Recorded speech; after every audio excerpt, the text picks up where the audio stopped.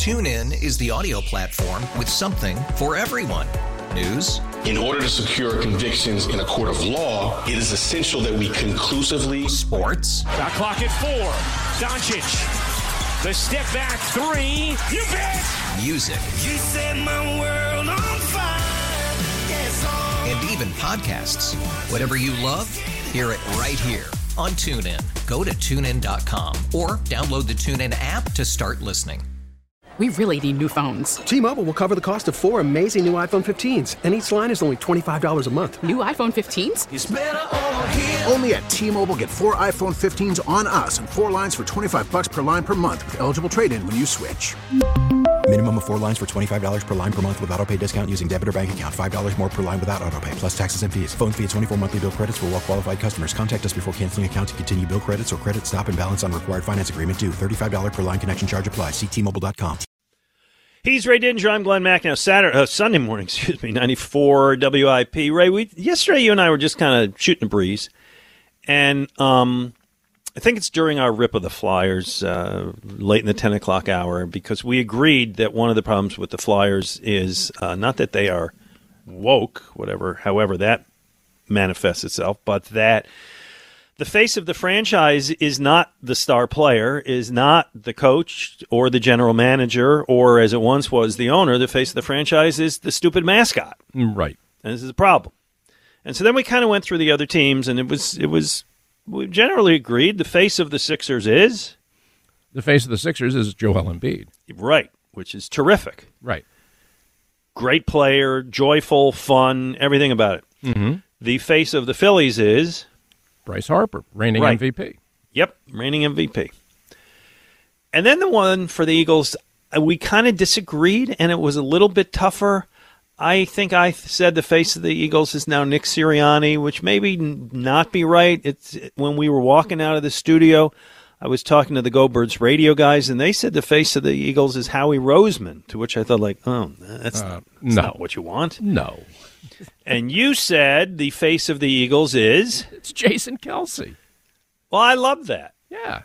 He's certainly the most popular player. I mean, to me, it's not even debatable. I'm surprised that that's not almost as automatic as Bryce Harper. I think because he's a center, right? Yeah, but I mean, he doesn't get the ball 25 times a game. He very well may be your best player, and he's without question your most popular player. Well, I'm going to help make your case. I'm going to back it up a little bit. First of all, as we know, Jason Kelce has not had any definitive announcement on what his future will be. It's for him to decide if he wants to play another year. I read between the tea leaves and what he says that he'll probably decide to play another season. And Nick Sirianni was asked about it at the Combine, and he said, we've been in communication, we're hopeful. And I love this.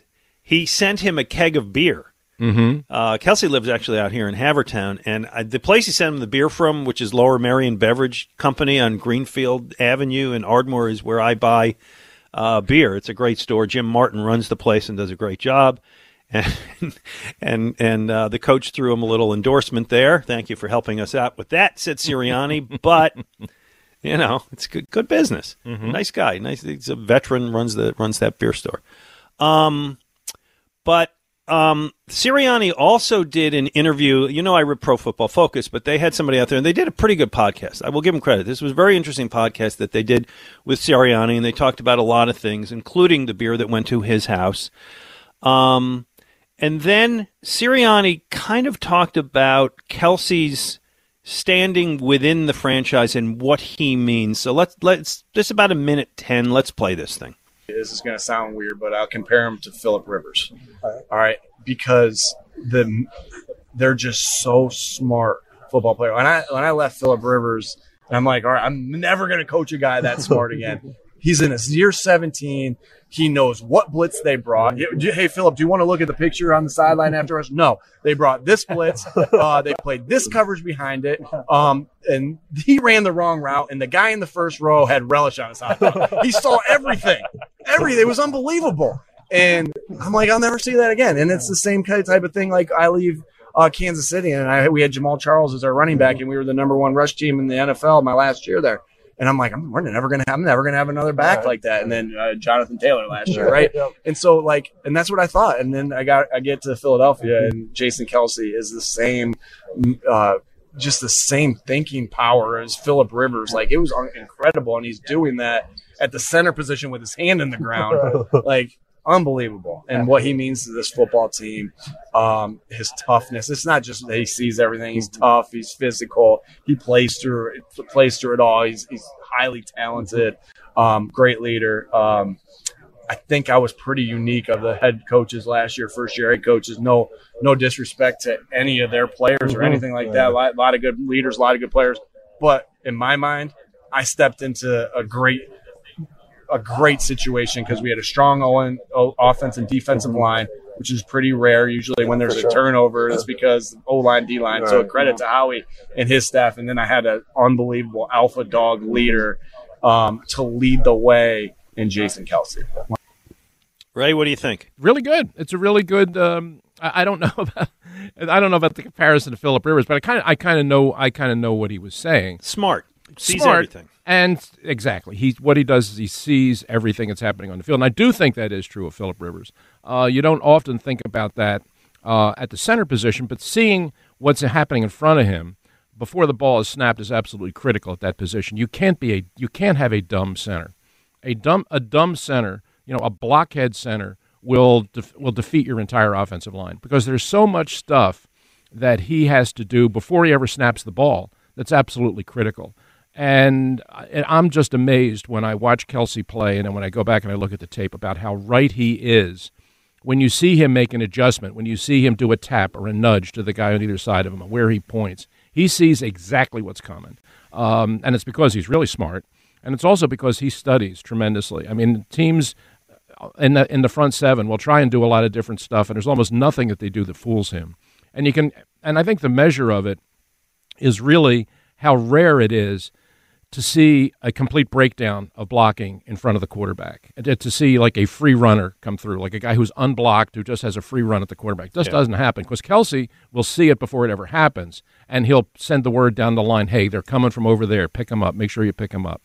And I remember at one of Nick Foles' press conferences, either after the championship game in Minnesota or in the lead up to the Super Bowl, somebody asked Foles about his success and he went off on the offensive line, saying how great the offensive line had played, and they did. They played really good that year. And I remember his description of Jason Kelce. He said he's the smartest football player I've ever been around, and I think that's really true. And I think that's kind of the point that Nick was making. And he's a really good center. He's incredibly athletic, and his ability to make blocks on the outside and at the second level are second to none, which is amazing for a guy at his age. But I think the thing that really, to me, sets him apart is, number one, his toughness. He never misses a game. And the other part is just how incredibly smart he is. That's one of the reasons why, over in the last couple of years, when they have had guys on the offensive line go down and have had to bring other guys in to play here and there, people always marvel about, boy, the offensive line really played well. I mean, you've got all these new guys in there, and they're really playing good together. It's a credit to Jeff Stoutland for sure, but tremendous amount of credit to Kelce because he's the one that gets them all on the same page before he ever snaps the ball. Yeah. Boy, I hope he plays another year. They have, we think, the heir apparent in Landon Dickerson, and he could turn out to be a really good pro. Liked him as a rookie. Mm-hmm. But Jason Kelce's an all-timer. I mean, he's certainly a franchise Hall of Famer, and you've said he could be an NFL, a Pro Football Hall of Famer. I think he will be. And on Dickerson, I think he's found his home. I think he's going to stay at guard? I think he's your left guard. Okay. I love the way he grew there. I love the way he played there, and I think he and Mailata side by side will give you a really good left side of your line for a lot of years. Okay. I could live with that. Jimmy in Jersey wants to talk a little baseball lockout. What's on your mind, Jim? Good day to you, fellas. Hi. Just a quick thank you. Without trying to sound like a sycophant, I want to thank you for consistently setting the bar high in sports talk radio, and I insist that the Tulsa Story segment is the most potent hour in sports entertainment anywhere. Oh, thank you. Thanks a lot, Jim. I appreciate that. By the way, you sound like you're talking to us from the cockpit of a 747. Let me. I'm going to take it off the speaker. Okay, that would be good. Yeah. Okay. I feel like he's like, we're flying over Vietnam. Yeah, go ahead. Sorry for that. That's all right. I'm in the car in the rain. Yeah, okay. Yeah, I just wanted to a couple comments about the baseball lockout. While I'm disappointed, I can't say I'm surprised at all. I knew when the owners put it in the lockout, things were going to go ugly very quickly. And what I envision coming up will probably be something akin to the 2020 season, where we'll probably have some kind of an enforced, 60-game season or so sometime before the end of the year if they play at all. You know what? Hold on. I'm gonna go over that, but I want to see where Ray stands. Ray, I'm going to say that this year's baseball season is going to be 135 games, 132 games. That's my over/under, right? I'd go a little higher. You go higher. Okay, Jimmy goes lower. All right. Yeah. Keep going, Jim. Well, these guys get together like a pair of Siamese fighting fish, and when they demonstrated in 2020 that with one basic area to conquer the COVID situation, when they couldn't come to an agreement on that, I knew that didn't bode well for the negotiations that were going on now.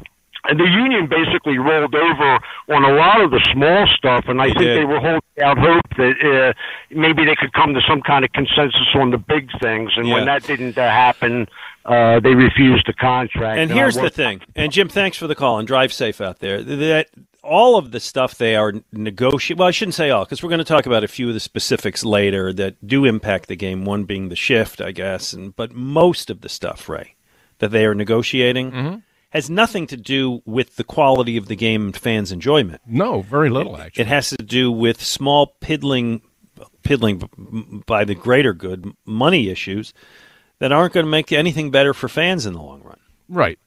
It's all the money. It's all the arbitration. It's all of that stuff that the fans don't care about. And that to me, as a baseball fan, is probably the most frustrating part of the whole thing, is that while all of these discussions are going on, they're missing the bigger issue, which is fixing what's wrong with the game. I mean, but I have a feeling, maybe I'm being foolishly optimistic by saying this, but I have a feeling that you're going to see a breakthrough this week. I really do. Really? Yeah, I do. I think based on anything more than my gut, itchy palms. My gut. I mean, it's just it's everybody's been tap dancing around this and that, and I think now they're looking at the calendar and saying, all right, now we got to really start talking. Now we got to really do the things that we should have been doing for weeks, if not months, and that's actually negotiate. I just reading between the lines of some of the comments I read, and not by any of the guys who are actually in the room, because I think they're all meatheads. But I've seen some quotes from agents of players who have a lot to say about what's going on, and certainly are very plugged in to where this is all going. And I've seen some comments from a couple of agents that have said, now we're going to get down to business. Okay. And so that's why I think my number is probably a little higher than yours, because I really think this week you're probably going to see, not necessarily settlement, but I think you're finally going to see some serious movement. I hope you're right. Before we go to the break, and I will ask our callers, Marvin, Zach, and Mike, hang in. We'll get you guys in the next segment. I promise that. But before we go to the break, Ray, big announcement yesterday. You told me Tommy and Me, the Pulitzer Prize winning Tony Award gathering play, soon to get an Emmy when they put it on TV, is going to make another local run in a new part of town. It is, and Did I promote it up okay? Yeah, that was beautifully done, Glenn. Just the way I wrote it. It's true, and we could not be more thrilled that we are bringing Tommy and Me to the beautiful and historic Bucks County Playhouse, a great place right there on the Delaware River in New Hope. And we're going to bring the play there for 10 performances starting April the 7th and running through April the 17th. And we have the same cast. If you've seen the play before, you're going to see the same actors. And I'm really, really excited. I mean, Bucks County Playhouse is the place where I saw my very first play when I was a teenager. And I've always thought it was a beautiful theater. And we all know the history of that, all the great performers that have performed there, from Lee J. Cobb to Grace Kelly. I mean, it's a stage with tremendous history. And just the thought of bringing my play to that theater is very, very exciting. So it's going to happen. April 7th we open, 10 performances through the 17th.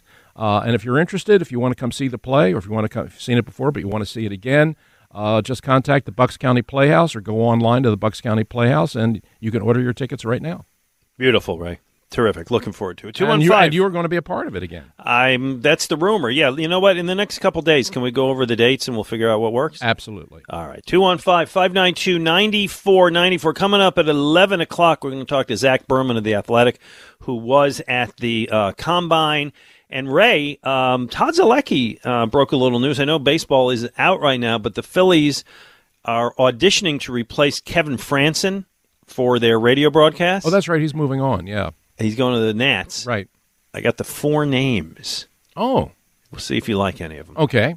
All I'll tell you is each of them once played for the Phillies. All right, your call's coming up. Ray and Glenn on 94 WIP.